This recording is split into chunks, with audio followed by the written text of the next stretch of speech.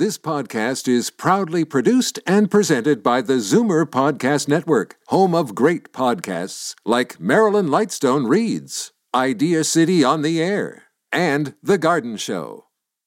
You're listening to an exclusive podcast of the Naz and Wally Sports Hour, heard Sunday mornings at 9 on Zoomer Radio, the new AM 740.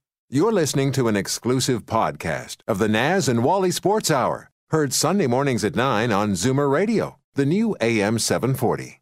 The Naz and Wally Sports Hour is a paid program. Opinions expressed on the show are those of Naz and Wally and their guests.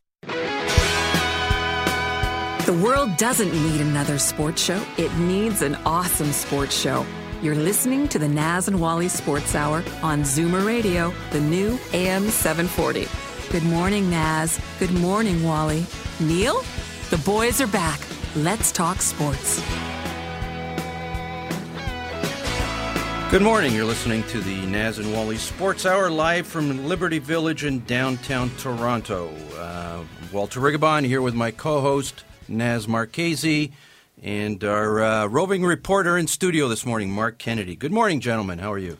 Good morning, Wally. How are you? I'm good, thank you. Anyways, it was tennis was the big news in Toronto this week and in Montreal. We didn't get the result that I think we would have liked when we talked about tennis with the CEO of Tennis Canada last week. Things didn't exactly go to plan. But it was a great week of tennis, and it's going to cap off today with Roger Federer, one of the greats, if not the greatest player of all time, challenging John-Wilfried Tsonga and Venus Williams and Radwanska in Montreal. Anyways, we're pleased to have on the line with us this morning to talk tennis. Former Canadian Davis Cup captain from the early 70s, Harry Fauquier. He's Davis Cup captain, a team member of the Davis Cup for Canada, competed at the French Open and Wimbledon and U.S. Open in the 1960s, and certainly knows Canadian tennis inside out. Harry, are you with us? Yes, I am. Thank you for joining us this morning. Not at all. My pleasure. It's been an interesting week of tennis this week at the Rexall Center. I know that you've been there, spent quite a bit of time there this week. Your impressions of the tournament? Well, each year as I watch the players get bigger and better and faster and stronger and better coached, I'm amazed at the game that I used to play and love so much has come so far. It's very gratifying to see how well this game has progressed. And tennis in Canada. What's the state of the game? Well, it's like when everybody's pulling together for a long, long, long time, sometimes you get a turn at the top, and I think this is our turn right now. You know, all the public institutions and the provincial and national associations have all been working very hard and long for this nice, sophisticated game that we all love, and now I think it's our turn to spend some time in the sun. Now, when you say it's our turn to spend some time in the sun, and I know we had this a brief discussion about it. Canada's a small nation tennis-wise, but there's other small nations that have done incredibly well. I guess Sweden being an interesting example. Sweden having a northern climate, having long winters, but they've produced some of the best tennis players of all time. Canada, are we starting at ground zero, or where's the Canadian tennis scene? Not at all. Canada has always had a very solid tennis tradition. It's always been the top of the tier 2 sports. But it's been thriving in the country for a long, long time. There's a real history here. So we're not just going from 0 to 100 now, and because tennis is on the radar screen. In my day and days after that, we always had some very, very solid journeyman tennis players. We just never had anybody that was breaking through. The first Canadian, and I still call him a Canadian, was Greg Rusedski, and he was very prominent, but he took advantage of a financial opportunity and moved to England. But we've always had some good players and, solid journeymen. So it's, we're always in the game. We're always in the top 20 or 30 countries in the world for sure. And that doesn't register much on the radar screen. But now we've got some players that are breaking through into the semifinals and finals of major events. And that's made us shine nicely in the media. Harry, can I ask you about two players currently, Eugenie Bouchard and Milos Raonic? First, I want to get to Eugenie. Where do you see her future in women's tennis? Oh, I think she's got a very good future. She's got a very solid game, but the most important aspect of her game is she's very tough mentally. She's very focused. She has a singleness of purpose. And at the level that she wants to go to, that's the most important thing. Quite often you can overcome physical difficulties and technical difficulties if you have that tremendous will. And I think she has that. I think she stumbled a little bit last week, but I don't think that's going to be a game breaker at all for her. I see good things ahead for her. Question about Milos Raonic. I've kind of have this opinion, and I'm not sure if the listeners do, but my feeling is that he's not physically fit. No, you know what? I think you're wrong. I think he's very fit. I watched him since he's broken onto the tour, and he struggles with movement because of his body type. But he's a very bright guy, and when I watch him, I see every match he plays. Sometimes he doesn't play as well as other times, but he's always working on his movement, and he's always making small incremental changes to his game. So and I don't think it's fitness. I think he struggles with movement. Other players struggle with other aspects of the game. But I mean, for somebody who serves better than anybody who ever lived, I think that's for sure. Trade-off. Just let our listeners know once again, we're speaking with Harry Fauquier, who's one of the best-known names in tennis in Canada, former Davis Cup captain, and played in majors, and knows the game as well as anybody in Canada. Milos Raonic is currently ranked, I believe, 6th in the world, 6th or 7th. I think it's 6th. I think 6th. I think 6th, which is, and we have to that's a very, very, very high ranking, and as high a ranking as any Canadian has ever achieved, and he's still very young, and so he still has a lot of room for improvement. I wouldn't say improvement, but to move up. But moving up seems to be a difficult thing in today's tennis world because there's the top 4, and that's a real tough nut to crack. Harry, what does Milos have to do in his game to move to the next level? Oh, I think he's on a program that he believes in himself. He's making small incremental changes and improvements to his game. I think he has the right coach who's got him firmly under control.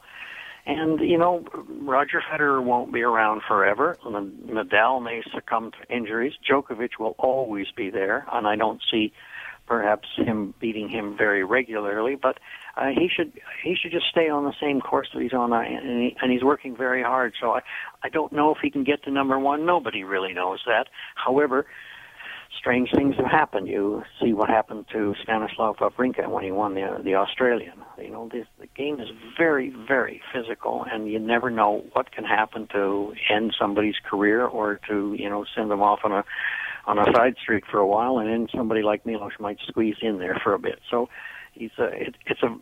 where he is now, it's a very tough road to the top. However, he's within striking distance. I think he can see it and he can smell it, and so I think he's just going to continue to keep on working. So, I don't know if he can get to number 1. We all want that to happen, but nobody really knows, not even Milos. So, but it's worth working for. Harry, the technology in tennis today compared to when you played in the mid '60s or late '60s and early '70s, the rackets. We see golf clubs how they've evolved. How is tennis in that case? No, just about the same. And the guys today, the rackets are just enormously more powerful than when we were playing. We played with wooden rackets. We had good quality gut, but you couldn't really blast the balls like the guys can today. And everybody's bigger than when we played, and they're stronger. They're better coached, and the rackets have made a huge difference. Not only that, but the other aspect of it is that everybody knows a lot more about the physical culture of tennis, how hard you have to work off the court in order to perform on the court. And everybody's doing a lot more off-court work now than we ever did. Harry, you operate a tennis court construction company called Tenix, and it's a very, very successful company. You've built, from what I understand, over 3,000 tennis courts around the world. You're responsible for the tennis courts at the Rexall Center and some other major venues. And I want to talk to you about something about surfaces in tennis. They talk about this being, we're into the hard court season, and we've got a clay court season, and we've got a grass. Tell us a little bit, why does the surface, how does that make a difference in the game, and why are some tennis players able to excel on some surfaces and not on others? Well, mostly it's what you're taught when you start out. And if you start out on hard courts, a hard court game is a power game. All tennis is a power game now, but tennis on hard courts, if you have a big serve, you can go farther faster, and it's the ball picks up speed. There's less time. On clay courts, there's a lot more time. It's a little more sophisticated, and you play different types of shots, and you need more types of shots in your game than you do on a hard court game. A hard court tennis is the first strike usually sets up the point, and you win it. Big forehands, big serves, that sort of stuff. So and the grass and courts, they are different games, and they suit different mind types and body types as well. And have the lines sort of blurred in the difference between the types of courts, and that some players are now able to win major championships on all surfaces? Well, if you grow up on learning how to play tennis on clay, it's relatively easy to adapt your game to hard courts and grass courts. But if you grow up on hard courts and you don't, it's very difficult to learn the subtleties of a clay court game. So that's where somebody, for instance, who is truly a great player, Pete Sampras, grew up on hard courts, and he was able to win so many tournaments, but he was never able to win the French. It's because he didn't have the subtleties and the other, the various spins, the things that you need on a clay court to win a major championship. Harry, we want to thank you for taking the time and talking to us this morning. We've had on the line Harry Fauquier, who's one of our tennis greats from the past, if I can say that. Harry, we really appreciate your time and your expertise. Thanks so much for coming in. I know you'll be at the final this afternoon. We've got Roger Federer who's going to put on a show for us, and enjoy the matches. Thank you very much. I encourage everybody to go and watch Federer, because one of these days he's not going to be around, and to my mind, he's got the best game that ever was. So if you get a chance, watch him play. He's great. Thank you once again, Harry.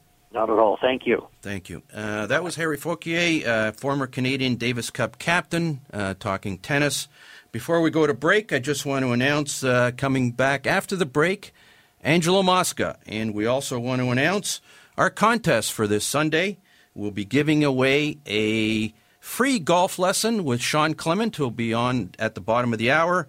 To the fifth caller, give us a call at 416-360-0740, 1-866-740-4740, a free golf lesson with Sean Clement. We'll be back after the break with Angelo Mosca. There's an old saying, entrepreneurship doesn't build character, it reveals character. Entrepreneurs learn to trust a person by trusting people. The law firm Rigabon Carly understands this. They know all about entrepreneurs because they work for them every day. They've earned their trust. They know that when it comes to meeting the legal and business needs of entrepreneurs, good enough is not enough. Rigabon Carly, the intelligent choice. Steele's Paint in Woodbridge, an enormous 20,000 square foot superstore that carries nothing but the best. Superior staff, superior advice, superior selection, superior everything. When you have a really tough job to do, they can knock it down to size. They'll show you how to get it done right, and because they only sell the best of everything, you'll get it done to last. That means superior satisfaction. Steele's Paint, 4190 Steeles Avenue West in Woodbridge, the best.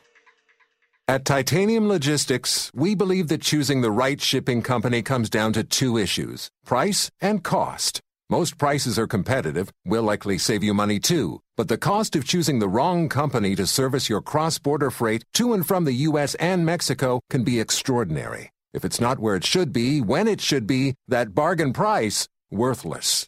Titanium Logistics. On time, on budget. Call 905-266-3014. Ask for Blair Downey. This is Darryl Sittler for Alta Infinity in Vaughan. Car buying made simple. That's what Alta Infinity is all about. No stress, no hassle, no nonsense. Just fun and easy and rewarding experience that will put you behind the wheel of a fabulous new or used Infiniti. Expert sales staff, superior service, and the largest selection in Ontario. And the most competitive pricing anywhere. It's what makes Alta Infinity the captain's choice. Alta Infinity, Woodbridge.com, at the corner of Martin Grove and Highway 7. Striving to inspire you at every turn. You name it, they'll argue about it. No sport left unturned. The boys are back, the Naz and Wally Sports Hour on Zoomer Radio, the new AM 740. Welcome back to the Naz and Wally Sports Hour on the new AM 740, live from Liberty Village. We have a special guest, but before we go to that, just want to remind listeners of our contest to win a golf lesson with Sean Clement. Fifth caller, give us a call, 416-360-0740, 1-866-740-4740. On the line with us this morning, the living legend, a multiple Hall of Famer, certainly a name that everybody will recognize, Angelo Mosca. Good morning, Angelo. Good morning. A pleasure. It's our pleasure. Thanks so much for coming on. Good morning, Angelo. How are you this morning? Oh, pretty good. You know, I don't play any sports anymore. I'm too old. I'll tell you, you bring back great memories, especially in your CFL career and your wrestling career. And I was marveling at how you survived the wear and tear of football and wrestling, especially as you were a top-notch performer in both. How did you do it? Well, I'll tell you one thing. I was talking about this the other day, and I spent a lot of hours in the gym training and keeping in good shape. I never did use any steroids or any additives to my body. And if you see my body today, it's still not bad shape, but I'm very happy that I've never put a steroid in this body at all. Angelo, how prevalent was that in both football and wrestling? When did... It wasn't as much in the early years like the late 50s and 60s as much as it was in the 70s and 80s going on, where a lot of guys used a lot of steroids in the gym, and I used to go in front of the mirror and I used to look at my arms and I said, NS, and they said, what's that? I said, no steroids, boys.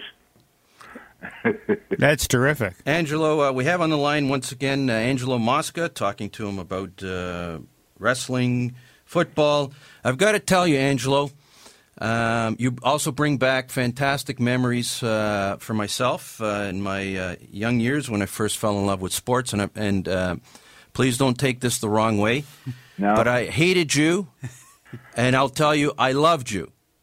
And I'll tell you why both. And I'll tell you why. First, I'll tell you why I hated you, and then I'll tell you why I loved you. I hated you because I hated the Hamilton Ticats. I was an Ottawa Rough Rider fan when I grew up in the 1960s, and you used to beat up on all my favorites: Russ Jackson, Ronnie Stewart, Whit Tucker, some of my early heroes. And the one thing the Ottawa Rough Riders always had is they always had a tough time with the Hamilton Ticats, and you and John Barrow in the middle of the line. You two guys were just fearsome. So and you were a tough cookie, but I respected you. But let me tell you why I loved you. I loved you because you came from the same heritage I came from. You were born into you have Italian ancestry, as both Naz and I do, and you were born in the north side of Boston. Yep. To a large family. Haven't had the opportunity to read your book, but I've read clips from it, and I'm aware of a tough upbringing you've had. But tell me how your Italian heritage shaped you in certain ways, and why it's still important to you. Well, I still think it's very important to me because I carried it on through, and every time that there was a story written, they always asked me what I used to, still in Italian. I said, "Am I ever?" and proud of it. But that's the way it went, and I just socked it right into the ground and did things my way.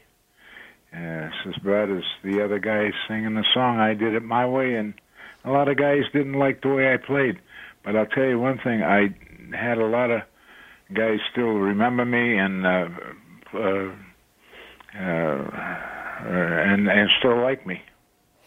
The CFL today compared to the CFL back in your day, Ange, what's the difference? I don't think they present themselves physically enough. The game is made to be played one way, tough. And I see all the motion going on and all the different backgrounds running here, running there, and no offense to the game at all. And it was guys like Trimble and Sazio who put the speed into our game.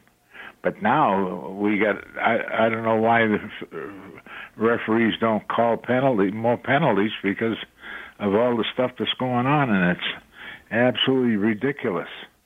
We have on the line once again, Angelo Mosca. Angelo, you hold the record for attendances in the most Grey Cups. I believe you hold that together with John Barrow, 9 Grey Cups.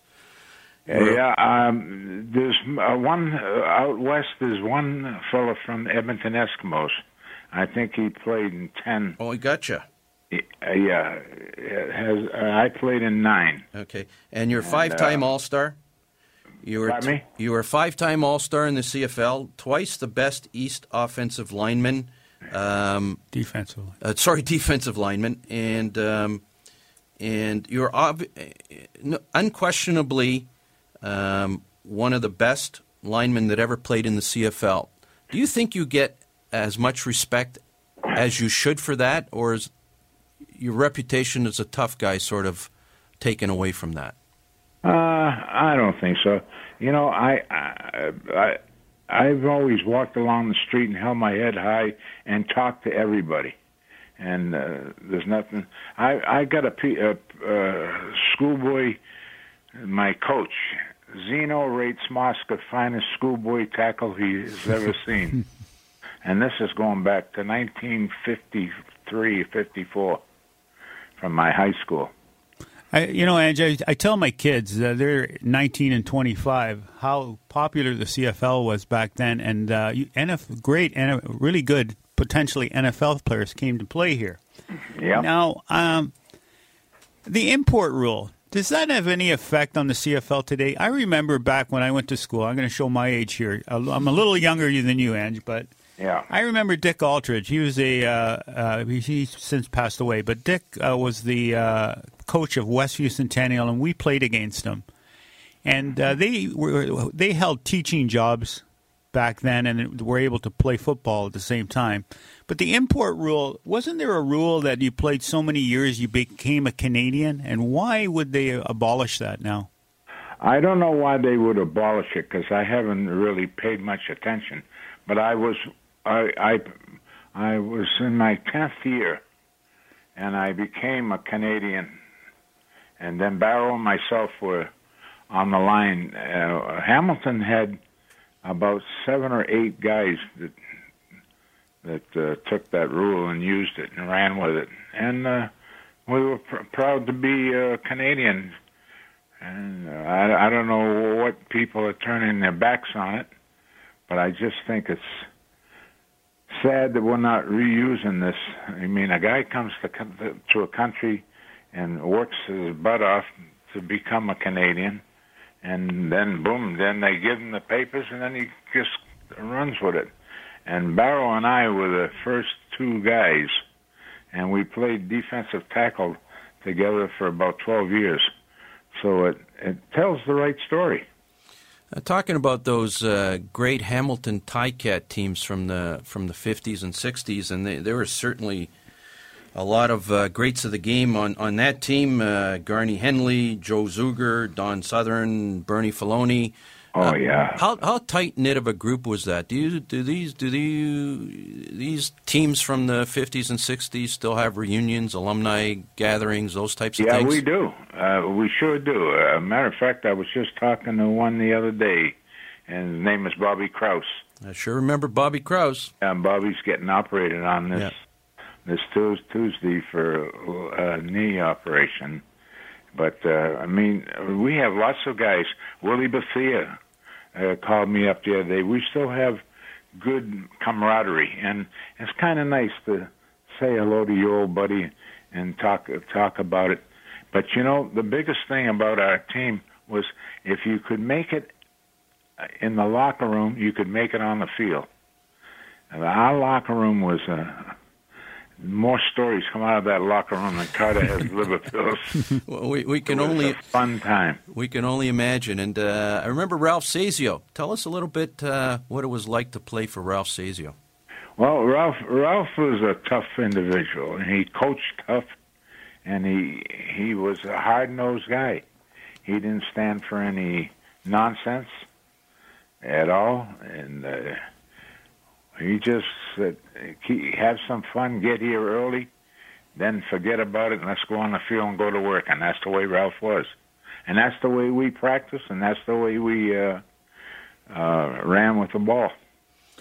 I saw a couple of quotes that you've made over the years. In some instances, you called today's... I don't think you're being personal about this. I think it's just your comment on the way the game is played. You always call them sissies. In your day, you were head slapping and you were clotheslining, and that was all legal stuff too. It was all legal stuff. And when you hear, have they softened the game too much, Angelo? I think so. The game is really softened. There's no offense to the game anymore. Hamilton has a pretty good running back. I can't think of his name. He's number 32. I do know his number. But this guy here only carries the ball 5 and 6 times a game, and they're missing a certain part of the game, running the ball. And I don't know what's happened to it. Everybody wants to throw the ball as fast and as far as they can, and I just think. It's the wrong part of the game they're discussing. How would George Reed have done in the game today? He was one of those... George Reed could not play in today's game because George Reed was 15 to 20 times carrying the ball. It's just like when Jerry McDougal was a running back here. If you saw Jerry McDougal, you wouldn't believe the size of him and Cookie Gilchrist. They're probably two of the biggest running backs I've ever seen in my life. And Trimble knew how to use these guys. Who's the toughest guy you ever played against, Ange? There's a guy named Chuck Walton. He wound up playing in the NFL, and unfortunately he passed away. But he was a great offensive guard. He come out. We played fire and brimstone. That's the way we played the game, and that's the way I love to play the game. I used to love to play the game and physically and motivate yourself. And I don't think there's enough motivation today. They don't take care of themselves. They don't know how to take what you do is you take care of yourself, and then you forget about the game when it's over with. And we don't carry it off the field or on the field collectively. And I just think that the game is not played as tough today. And you went into wrestling part-time while you were playing football, and then I believe you went into it full-time. Yeah. We grew up in an era, Wally and I especially, that wrestling was, we were kids, and wrestling was the thing. There wasn't a lot on TV, but professional wrestling was the thing, and you were probably one of the most popular guys around when we were watching. Yeah, I came, or I entered the wrestling at the right time. It was a hot time. You know, I was still a big guy. I was well over 300 pounds, and agile, mobile, and hostile, and talk the way you want to talk with the walk. But we did all the stuff physically, and that was a fun part of the game. It was really, I enjoyed wrestling. I wrestled for over 30 years, and the body's a wreck now, but I still feel pretty good. And I'll never forget when I went to Montreal, and they said, "We're going to make you a professional wrestler." And I said, well, what do we got to do? And they showed me different things. And I met some great wrestlers at the time. How did you come up with the name King Kong Mosca? I don't know. I mean, I'm sure it seemed like pretty obvious, but... yeah, I guess so. I was the original King Kong Mosca in wrestling. I got to tell you, I didn't like you when you were in the ring, Angelo. Well, that's You played. I guess they used to call you guys heels in those days. Yeah. You had what, faces and heels? Is that at one time were you ever a face at any time, a baby face? I know it's pretty tough with that face of yours, but well, I'll never forget. Please take no offense. Name Maurice Vachon. Do you remember that? Mad name? Dog, Yeah, the Mad Dog. Mad Dog Vachon. Yeah. I'll never forget. Him and I were in the ring together in a tag team match. And we were against, they had the guy that was he was from Minnesota. I'm trying to think of his name now. Anyway, we were against him, and we turned them all around. We were so hated so much, we turned around, we became well-liked. And, that must have been pretty tough. I almost laugh looking at Maurice. Maurice was one tough individual, I'll tell you that right now. You know what I remember the most? I remember being Italian myself. You did wrestle the Sheik, right? You wrestled both Sheiks, right? The Iron Sheik and then the other Sheik. Okay, the other Sheik. The one who had the weasel The as other his Sheik, manager. I remember Abdullah Farouk, who was the weasel, right? Yes, yeah, I'm going to bring stuff back, and this is pretty funny. And I remember Abdullah Farouk going Mosca, which means fly in Italian, right? Right. And the Sheik would take a fly out of the air and eat it. I know. Try to get my goat, because that was a way of doing things. And if you presented it to the people and they reacted, you used it. And that's one thing that the guys in the business today don't know how to do, is how to react to people. You learn a lot of things. And then all of a sudden I became one of the nice guys in the business. You had at one point in time, I think, a manager by the name of Captain Lou Albano?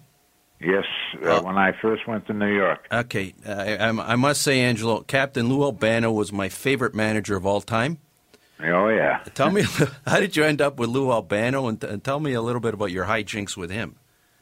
Well, Lou almost wanted to take you over, and we got into an argument outside the ring because I wasn't going to do it his way. But I'm the guy who has to do all the work, and Lou just tried to push me aside and listen to me. I said, "No, you listen to me," and hand it back to me. And it worked, though. It worked. Because I was the type of guy that I didn't want to be lifted to do what he wanted to do. I wanted to do what I wanted to do, and it was kind of a classic, really. Anyways, you're listening to the Naz Wally Sports Hour on the new AM 740 radio. We have on the line with us living legend Angelo Mosca. Angelo, I must say, I have to tell you this. I think Gene Kiniski really was Canada's greatest athlete. No, you're going to argue with me now. Okay. Now you're going to get me, my goat. No.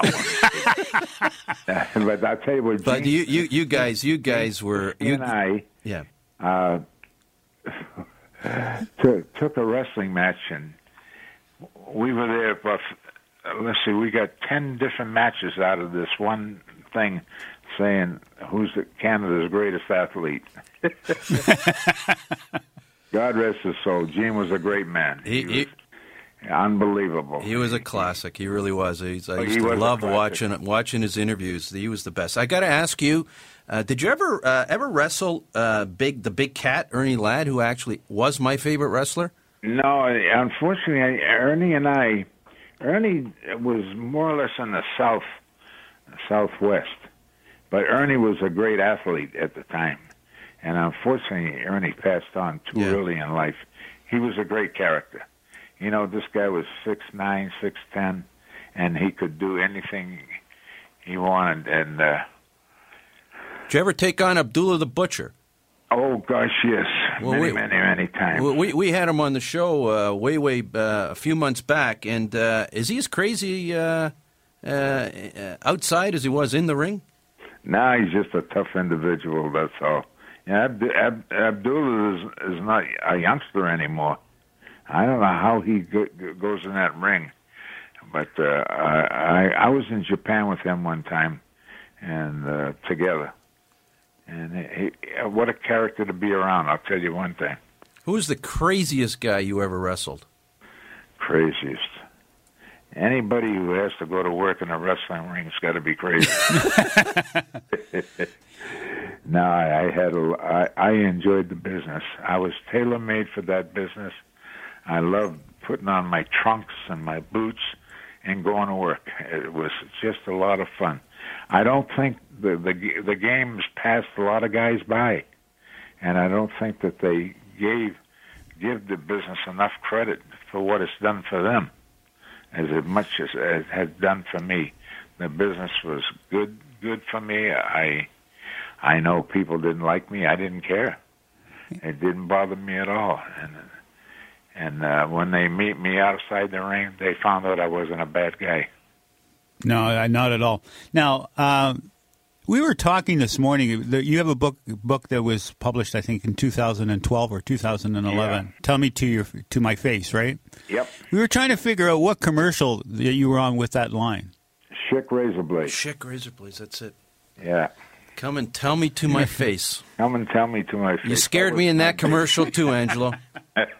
You scared me in that commercial too. I've met nice people like you guys, and anytime you want to call me, you can call me and I'll give you anything you want. Angelo Mosca with us on the AM 740 radio. Andrew, got a couple more minutes with us? Sure. We do want to ask you about the infamous Joe Cap incident. And I'm sure you're. I'm sure you're. This happened recently in the last couple of years. Yeah, and the only the question I have is, since that incident, have either of you spoken to each other since? Has anybody apologized to each other? No. Has that all been left alone? It's been left alone. Joe Cap, I'll never forget the day I was there. I hadn't seen Joe Cap in 48 years, and I said, "Joe, how are you?" And he just gave me a nasty face or something. I said, "Oh, Joe, forget about it then. I'll forget about it if you don't want to talk about it." And, of course, you're referring to the infamous Willie Fleming incident from the 1963 right. Grey Cup. Yep.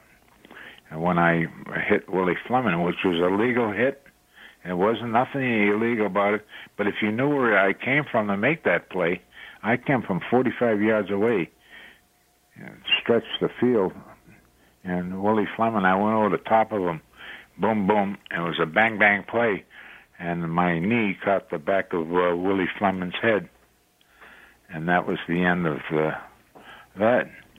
But I have never talked to Willie Fleming. I've never really talked to Joe Cap. Joe Cap, I did see him about 2 years ago. It was 3 years ago. But he had an axe to grind with me, and I said, "How you doing, Joe?" He just said, "You ain't worth a piece of you-know-what." I said, "Oh, I'm very sorry you feel that way about me." So he kept it up, and he had this flower in his hand, and he kept trying to stick the flower up my nose. And I said, I'm going to stick that thing where the sun don't shine if you keep it up.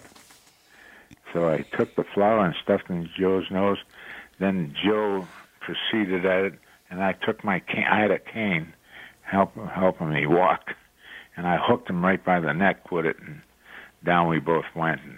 And it's unfortunately Joe didn't last at the Grey Cup that weekend because I don't know, he didn't want to do anything that I wanted to do or anybody else wanted to do.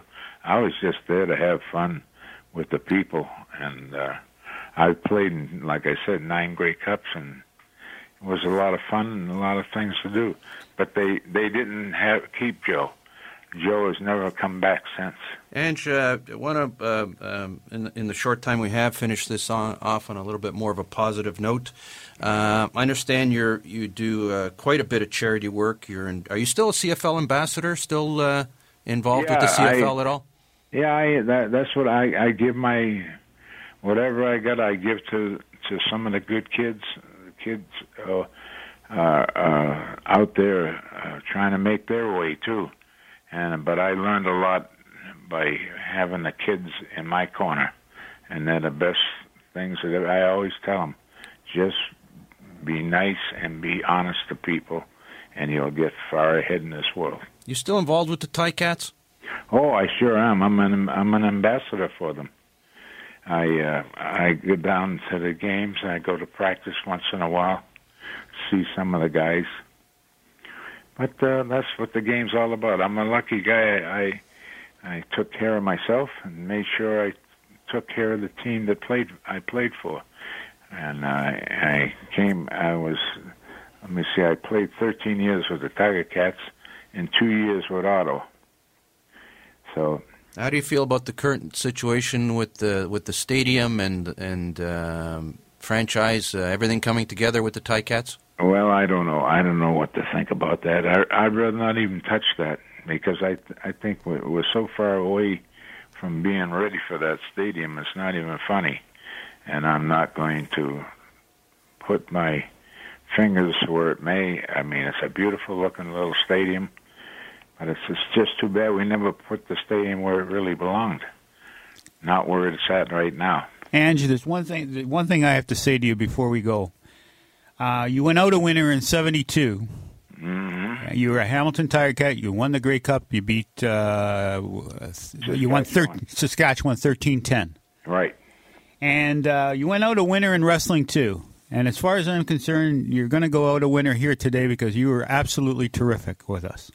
Thank you. I sure appreciate it. And if you have my phone number, and if you want any story, let me tell a story if I got one to tell.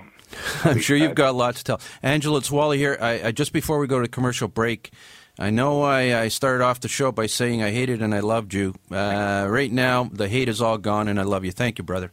Thank you very much. I appreciate it. And good luck to you. Thanks so much. At 20,000 square feet, Steele's Paint in Woodbridge is Canada's largest independent paint store. Big deal, right?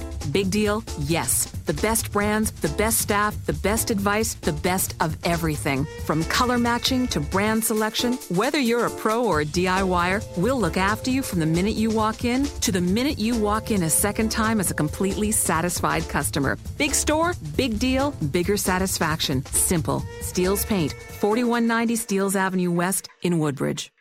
At Titanium Logistics, we believe that choosing the right shipping company comes down to 2 issues: price and cost. Most prices are competitive, will likely save you money too, but the cost of choosing the wrong company to service your cross-border freight to and from the U.S. and Mexico can be extraordinary. If it's not where it should be, when it should be, that bargain price, worthless. Titanium Logistics. On time, on budget. Call 905-266-3014. Ask for Blair Downey. This is Darryl Sittler for Alta Infinity in Vaughan. Car buying made simple. That's what Alta Infinity is all about. No stress, no hassle, no nonsense. Just fun and easy and rewarding experience that will put you behind the wheel of a fabulous new or used Infinity. Expert sales staff, superior service, and the largest selection in Ontario. And the most competitive pricing anywhere. It's what makes Alta Infinity the captain's choice. Alta Infinity, Woodbridge.com, at the corner of Martin Grove and Highway 7. Striving to inspire you at every turn. There's an old saying, entrepreneurship doesn't build character, it reveals character. Entrepreneurs learn to trust a person by trusting people. The law firm Rigabon Carley understands this. They know all about entrepreneurs because they work for them every day. They've earned their trust. They know that when it comes to meeting the legal and business needs of entrepreneurs, good enough is not enough. Rigabon Carly, the intelligent choice. The Naz and Wally Sports Hour is a paid program. Opinions expressed on the show are those of Naz and Wally and their guests. The only thing I love more than sports is sports radio. Take it away, boys. The Naz and Wally Sports Hour on Zoomer Radio, the new AM 740. Welcome back to the Naz and Wally Sports Hour. We have a few minutes left. That was an interesting interview with the living legend Angela Mosca. Really enjoyed that. And before we have Sean Clement on the line, I just want to remind our listeners that at the Naz and Wally Sports Hour, we are big supporters of the Foundation Fighting Blindness. It's a fabulous organization who are doing some groundbreaking research, supporting some groundbreaking research, relieving and restoring vision to millions of Canadians. And please support that organization, the Foundation Fighting Blindness, at www.ffb.ca. Anyways, it's time for Sean Clement, our Golf Wisdom segment. Sean Clement, you can find him at wisdomingolf.com and also on YouTube. Sean Clement on YouTube. You want to improve your game, please check it out. It's got some great ideas on how to improve your golf game, and is tuned into thousands and thousands of people, golf fanatics around the world. Sean, are you with us? Morning, guys. Good morning, Sean.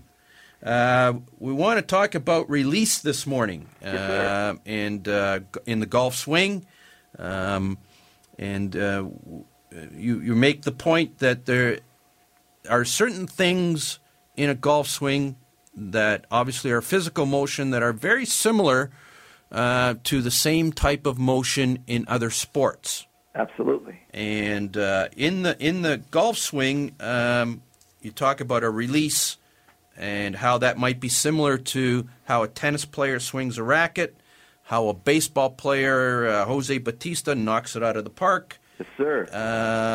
And a boxer's punch, interestingly enough. Yes, sir. So, Sean, tell us where the similarities are and where people looking to improve their golf swing can learn certain things from other sports. Well, everybody can try this right now. If you're sitting, even if you're sitting in your car or at home, make a fist palm up, extend your arm fully, and keep your fist palm up, and you're going to feel some nice tension build up in your forearm through the elbow joint and into the bicep. Now, rotate your palm down, and you'll feel that pressure dissipate. Now, keeping the palm down, bring the arm and fold it towards you, and you're going to feel some pressure build up on the top of the forearm from the wrist to the elbow. Now go palm up, and you'll feel that pressure dissipate. So the anatomy in the arm is designed to rotate through the action. So you'll notice if you look at on YouTube, Pete Sampras pronated serve, you'll see as he's approaching the ball, it looks like the racket is going to split the ball in half, and then there's this beautiful rotation of the arm through the strike and into the follow-through, and this beautiful pronation, which is an inward rotation of the arm, the forearm, toward the body. Sean, if I can just interrupt that thought for just a second. Sure. We have the next caller who calls in gets a free golf lesson with you. Lucky person if they call in, I'm telling you. Right on. They got to come and see you at the Bathurst and 7 Richmond Hill Learning Center. It'll be well worth your while. If you're next to your phones, call in. I tell you, this guy will improve your game. 416-360-0740, 1-866-740-4740. Next caller gets that free golf lesson with you, Sean. Awesome. They'd be well worth it. We've done our homework. Anyways, the release in the baseball swing. Yeah, well, you'll notice if every one of my students, even those who've never played baseball before, I ask them, you've seen a baseball hitter hit a shot. So imagine you're hitting a ball over the pitcher's head, and they make a swing, and there's this, if they're right-handed, there's this beautiful release of the right arm over the left arm beyond impact. And I just allow them to be aware of that action. So, like when a boxer snaps a jab, it doesn't snap it palm up, toward the face. But if he's going through the head, that's what their imagery is. There's a wonderful rotation. If there's nothing in the way, the anatomy needs relief. It needs to release itself.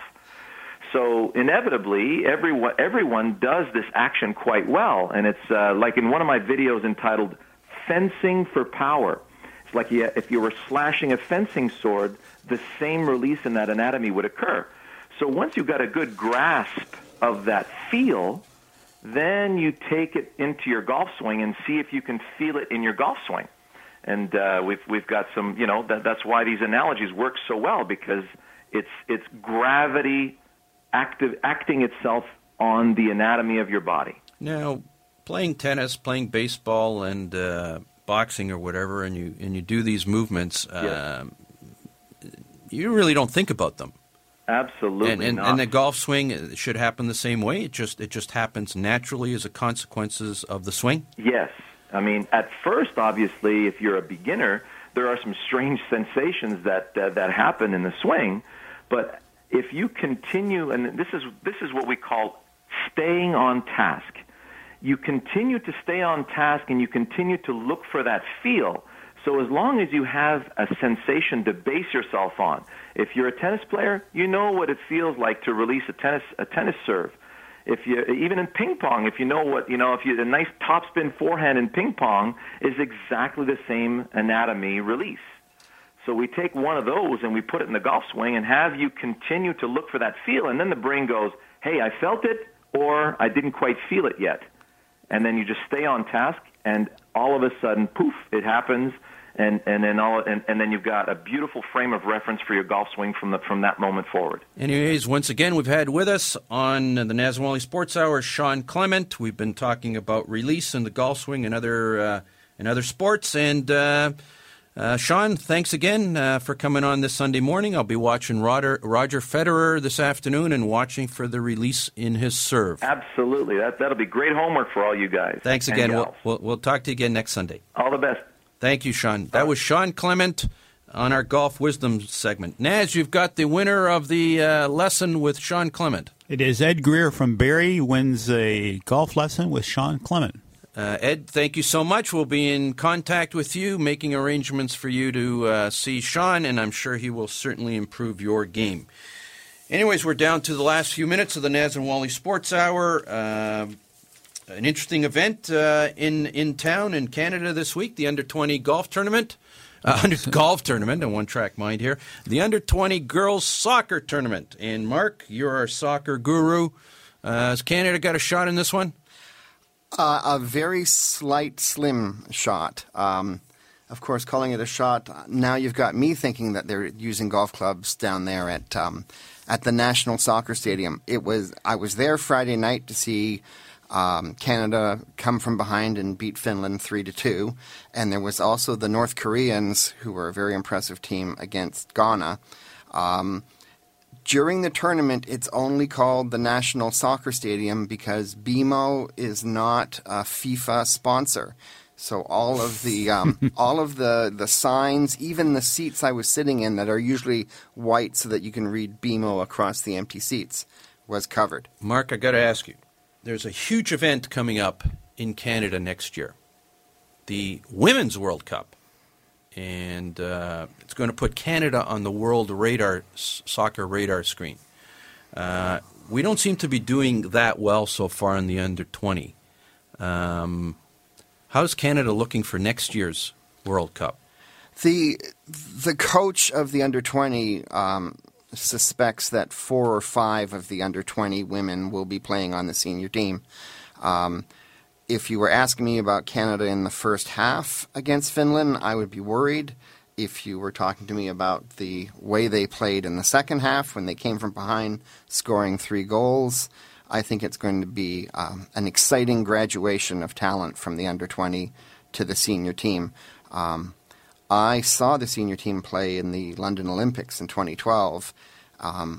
except for maybe one or two players, it was a fairly young team. So I think the women in 2015 are going to be worth watching. I'm not going to predict a under 20 championship, though.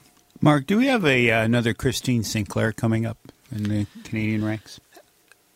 I would say that honestly, I would say no. There's not a but strong, she's a generational player. I mean, I didn't see a dominant or that dominant a player or that dominant a scorer.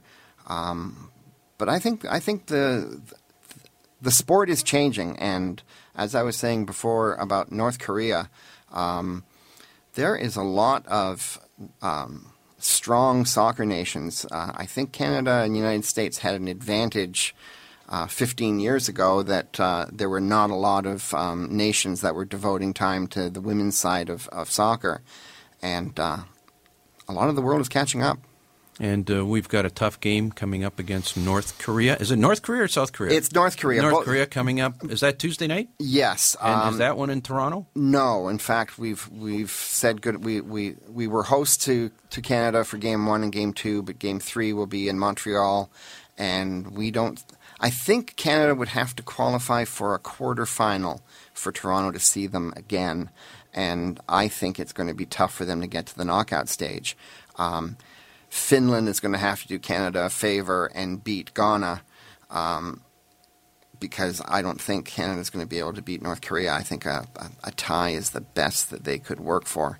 The North Koreans are a pretty adult-looking senior team. They look like they've been together. As I was joking, they might have been together for 6 or 8 years. It's not bad enough the Italians have problems with the Koreans. Now the Canadians have to have problems with the Koreans, too. Anyways, we wish Canada the best of luck in that game, and we'd certainly love to see Canada do great on its home soil.